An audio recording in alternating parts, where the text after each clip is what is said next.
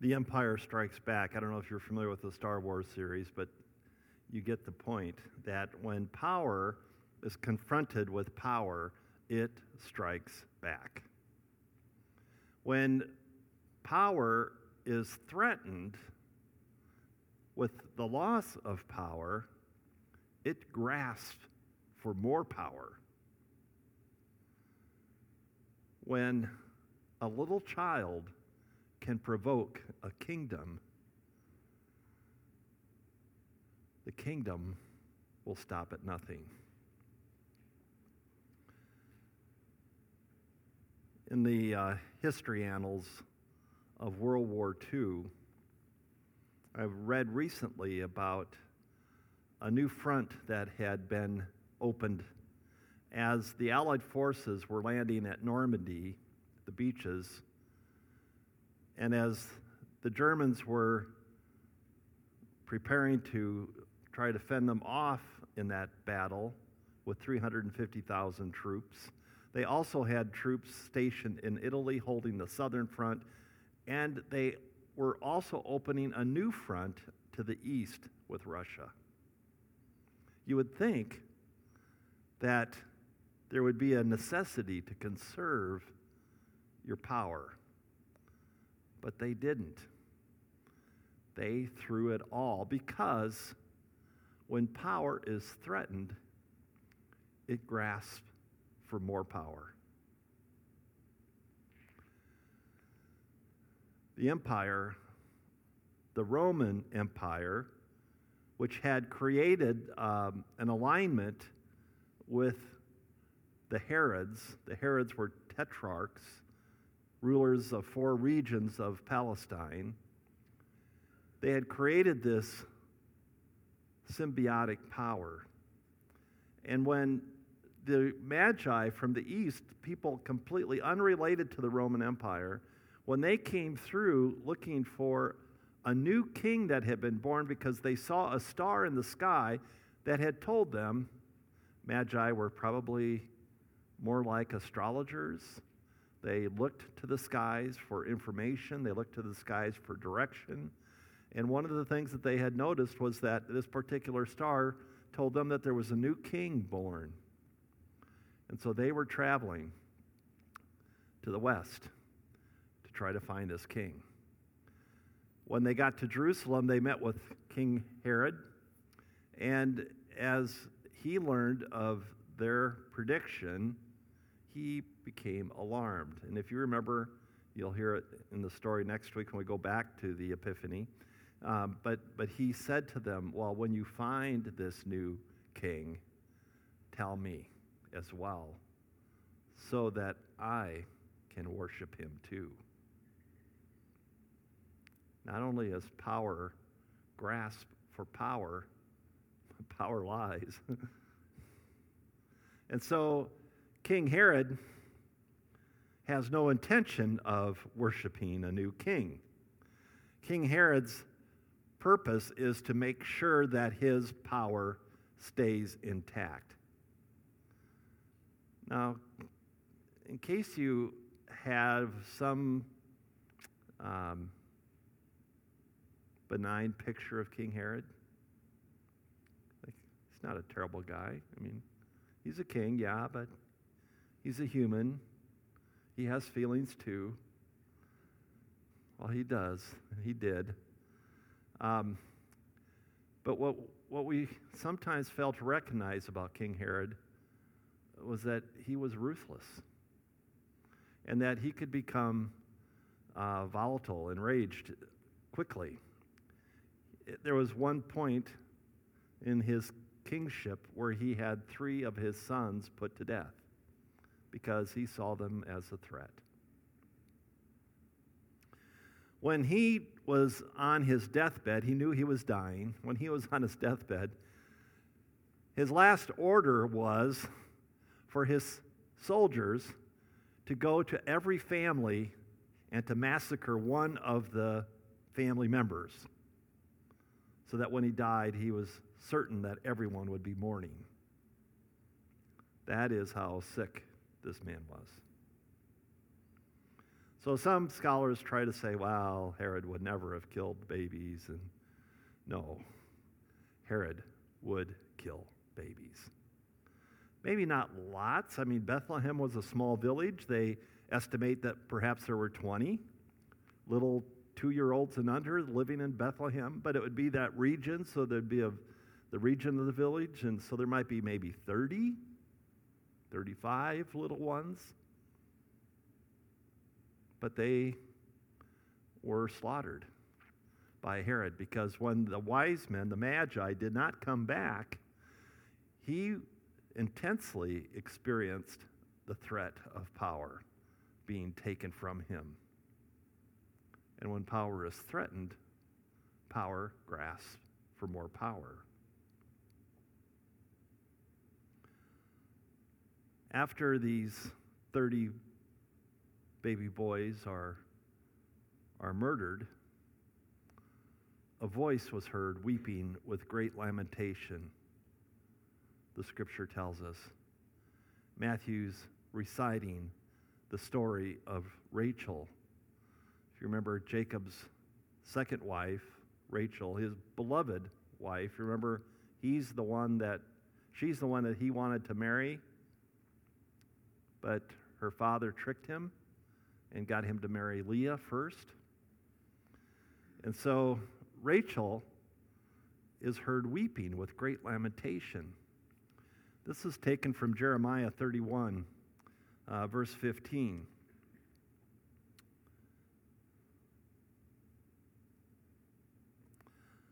This is what the Lord says. A cry is heard in Ramah, deep anguish and bitter weeping. Rachel weeps for her children, refusing to be comforted, for her children are gone. Rachel is weeping for the slaughtered innocents. Rachel is weeping for the children who have gone into exile. And Matthew tells us that Rachel is weeping for the Holy Family who has been forced into exile in Egypt. Joseph took Mary and Jesus out of Bethlehem into Egypt because of the power that was grasping for more power. So what do you do when you're confronted with a power that threatens you, that seeks to maintain control over its power by threatening you? This is something you will not hear very often in the world outside of church. But this is what the scripture tells us. When confronted with power, you listen to God. When confronted with power that seeks to grasp more power, you listen to God. Now, there are many different voices that you can listen to. When you get up in the morning, you can listen to your news feed or your newspaper, depending on how you get your news. You can listen to the sports. You can listen to entertainment. You can listen to work. You can listen to emails. You can listen to Facebook. You can listen to Instagram. Oh, and you can listen to God. Now, I am no different. I get distracted. This is not a judgment. This is a reality check. Are we listening to God? Listen to how Joseph listens to God and how carefully focused he was on listening to God. Starting in the sermon from a week ago, in verse 20 of chapter 1 of Matthew, as Joseph considers this, Mary's pregnancy and their engagement, and his decision to try to dismiss the marriage quietly. As he considers this, an angel of the Lord appeared to him in a dream. "Joseph, son of David," the angel said, "do not be afraid to take Mary as your wife, for the child within her was conceived by the Holy Spirit. And she will have a son, and you will be able to name him Jesus, for he will save his people from their sins." All this occurred to fulfill the Lord's message through the prophet. "Look, the virgin will conceive a child. She will give birth to a son. They will call him Emmanuel," which means God is with us. When Joseph woke up, he did as the angel of the Lord commanded, and he took Mary as his wife. He listened to God, and he responded to God. Today, in our reading, in chapter 2, verses 13 to 15, Joseph once again hears from God. "After the wise men were gone, an angel of the Lord appeared to Joseph in a dream. 'Get up, flee to Egypt with the child and his mother,' the angel said. 'Stay there until I tell you to return, because Herod is going to search for the child to kill him.' That night Joseph left for Egypt with the child and Mary, his mother, and they stayed there until Herod's death. This fulfilled what the Lord had spoken through the prophet, 'I called my son out of Egypt.'" You see who Joseph is listening to? And then there's another reference to highlight from today in verses 19 to 21.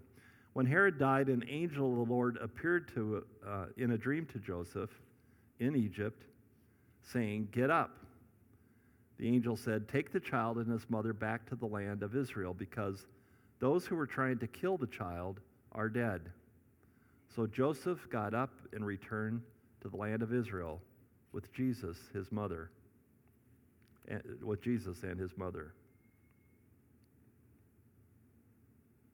Now, if you're like me, we listen.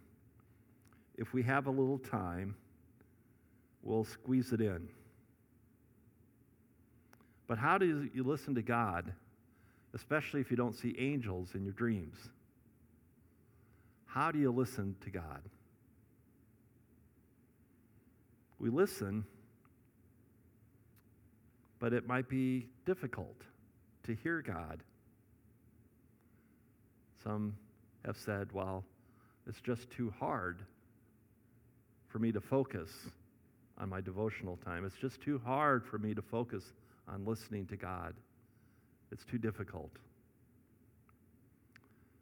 And so the question for followers of Jesus, this may not be the question to ask of believers, but the question for followers of Jesus is this: do you not do something just because it's too hard? When I was a little boy and I got my first bicycle, I had no idea on how to ride the thing. But I was determined to learn how to ride the bike. It was hard. Thankfully, we had a little hill on our sidewalk that gave me some momentum to figure out how to do the balancing thing. There were no training wheels when I grew up. It was a matter of getting on the two wheels and figuring it out. It was hard, but I wanted to do it.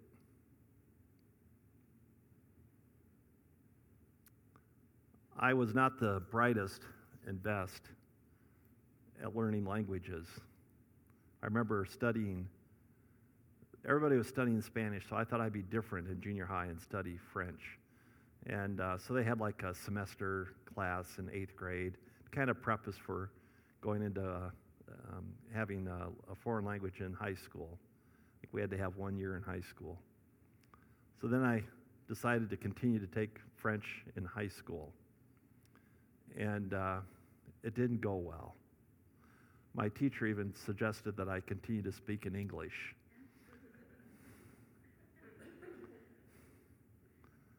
So I went off to college, and in college I needed 2 years of foreign language. So I thought, well, I'm German, so why don't I study German?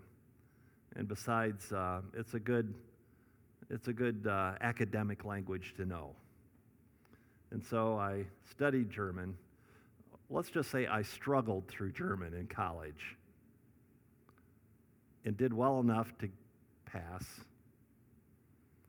but it was not going to be a stellar mark. And I certainly wasn't going to be speaking any German.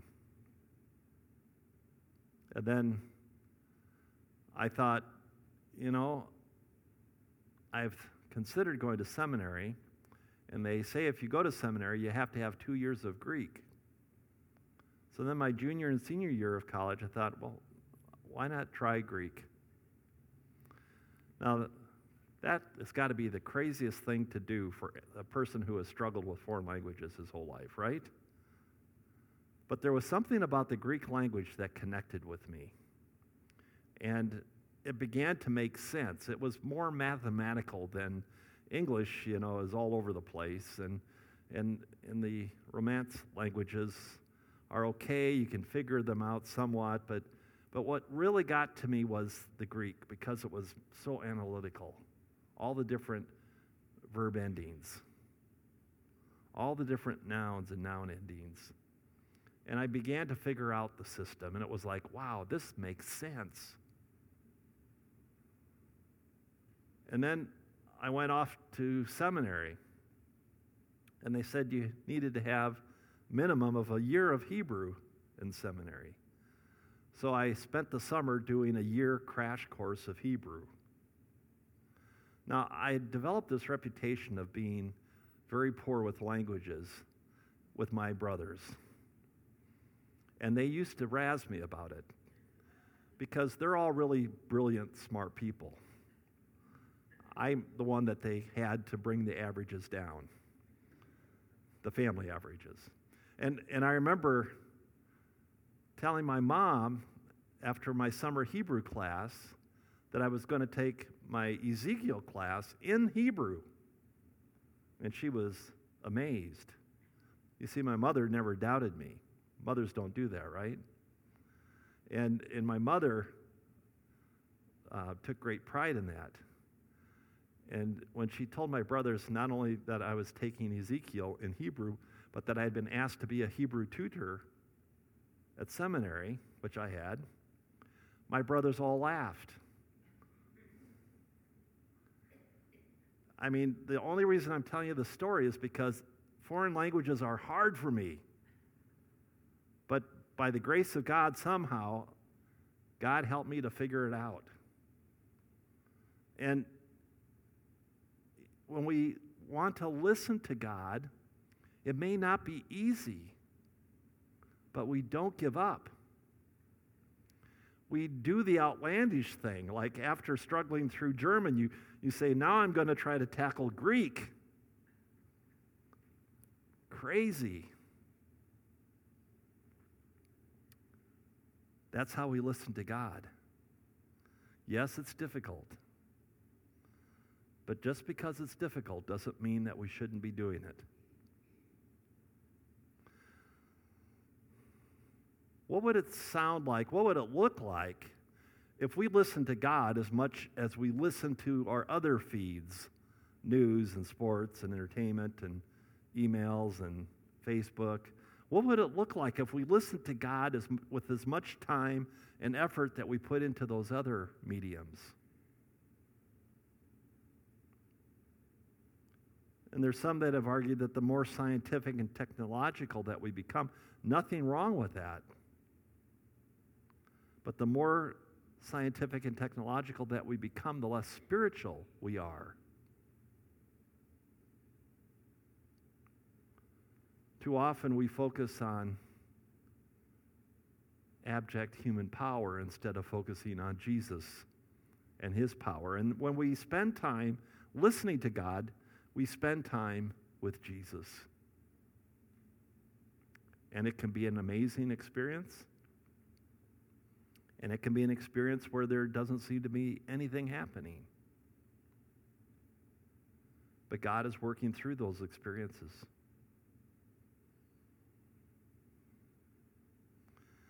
Now, Joseph seems to listen mostly to God.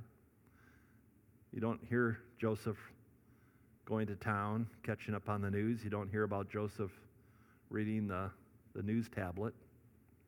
You don't hear about, there was not a literate culture at that point in time. There was nothing to read. There was nothing to see. There was nothing, you heard the news.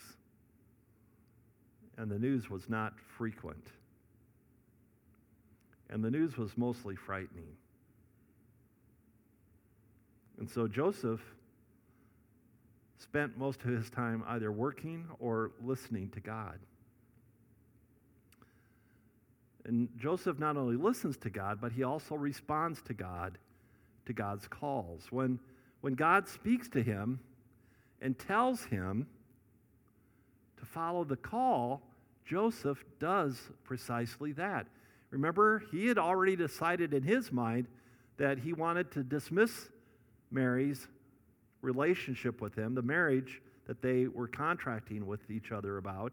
He wanted to dismiss that quietly, so he didn't bring any shame upon her, but he was not going to be married to her because it wasn't his child. And what did the angel of the Lord say? Take Mary as your wife. And what did he do? He took Mary as his wife. He's not just listening, he's responding to what God is calling him to do. When King Herod feels threatened and wants to slaughter all the 2-year-old boys in and around Bethlehem, the angel comes to Joseph once again and warns him and tells him, take the baby, Jesus, and his mother, Mary, into Egypt. And what does Joseph do? In the middle of the night, as he awakens from this dream where the angel has appeared to him, he takes Mary and Joseph, and they flee into Egypt. And they remain there for at least 2 years. And then he hears once again, Herod has died, and all those around him are no longer in power. It is now time for you to go back to Israel with Jesus and his mother Mary. And so Joseph returns.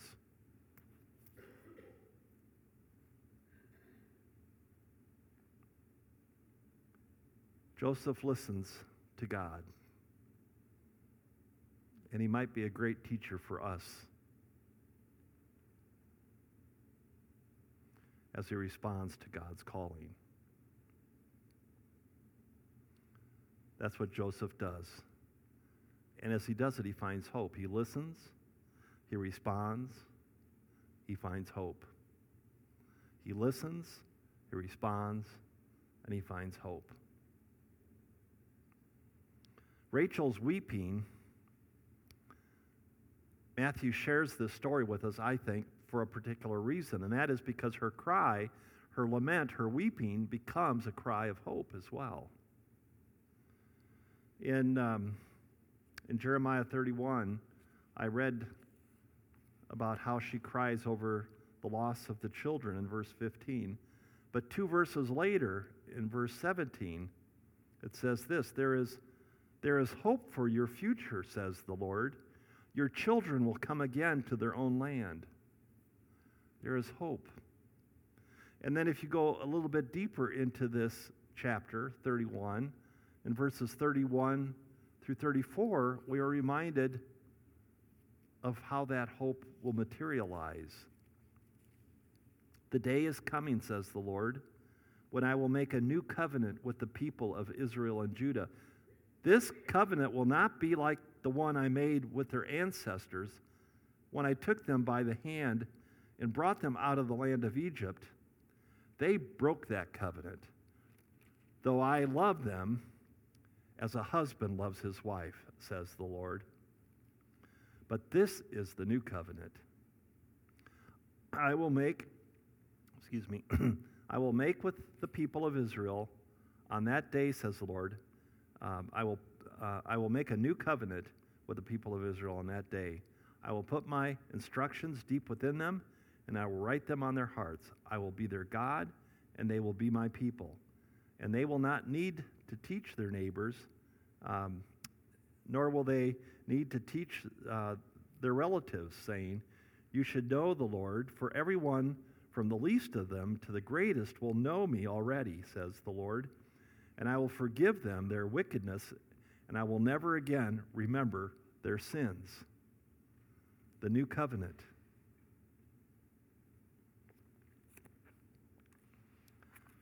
In the midst of Rachel's weeping, in the midst of her lament, she points us to the hope that we have.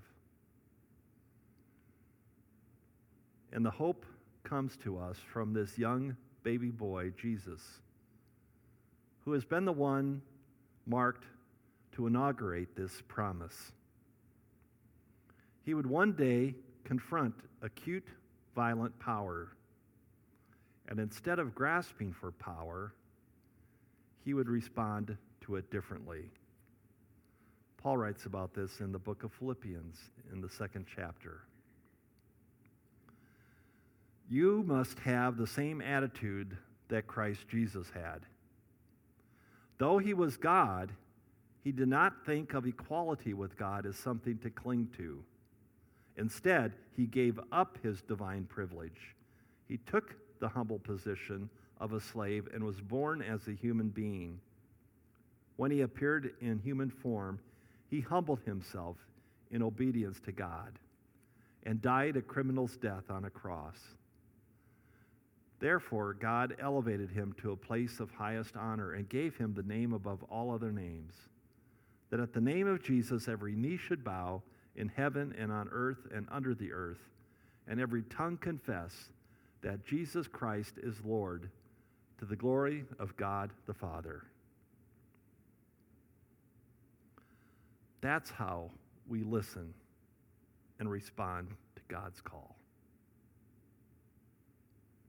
So as the empire strikes back, are you listening?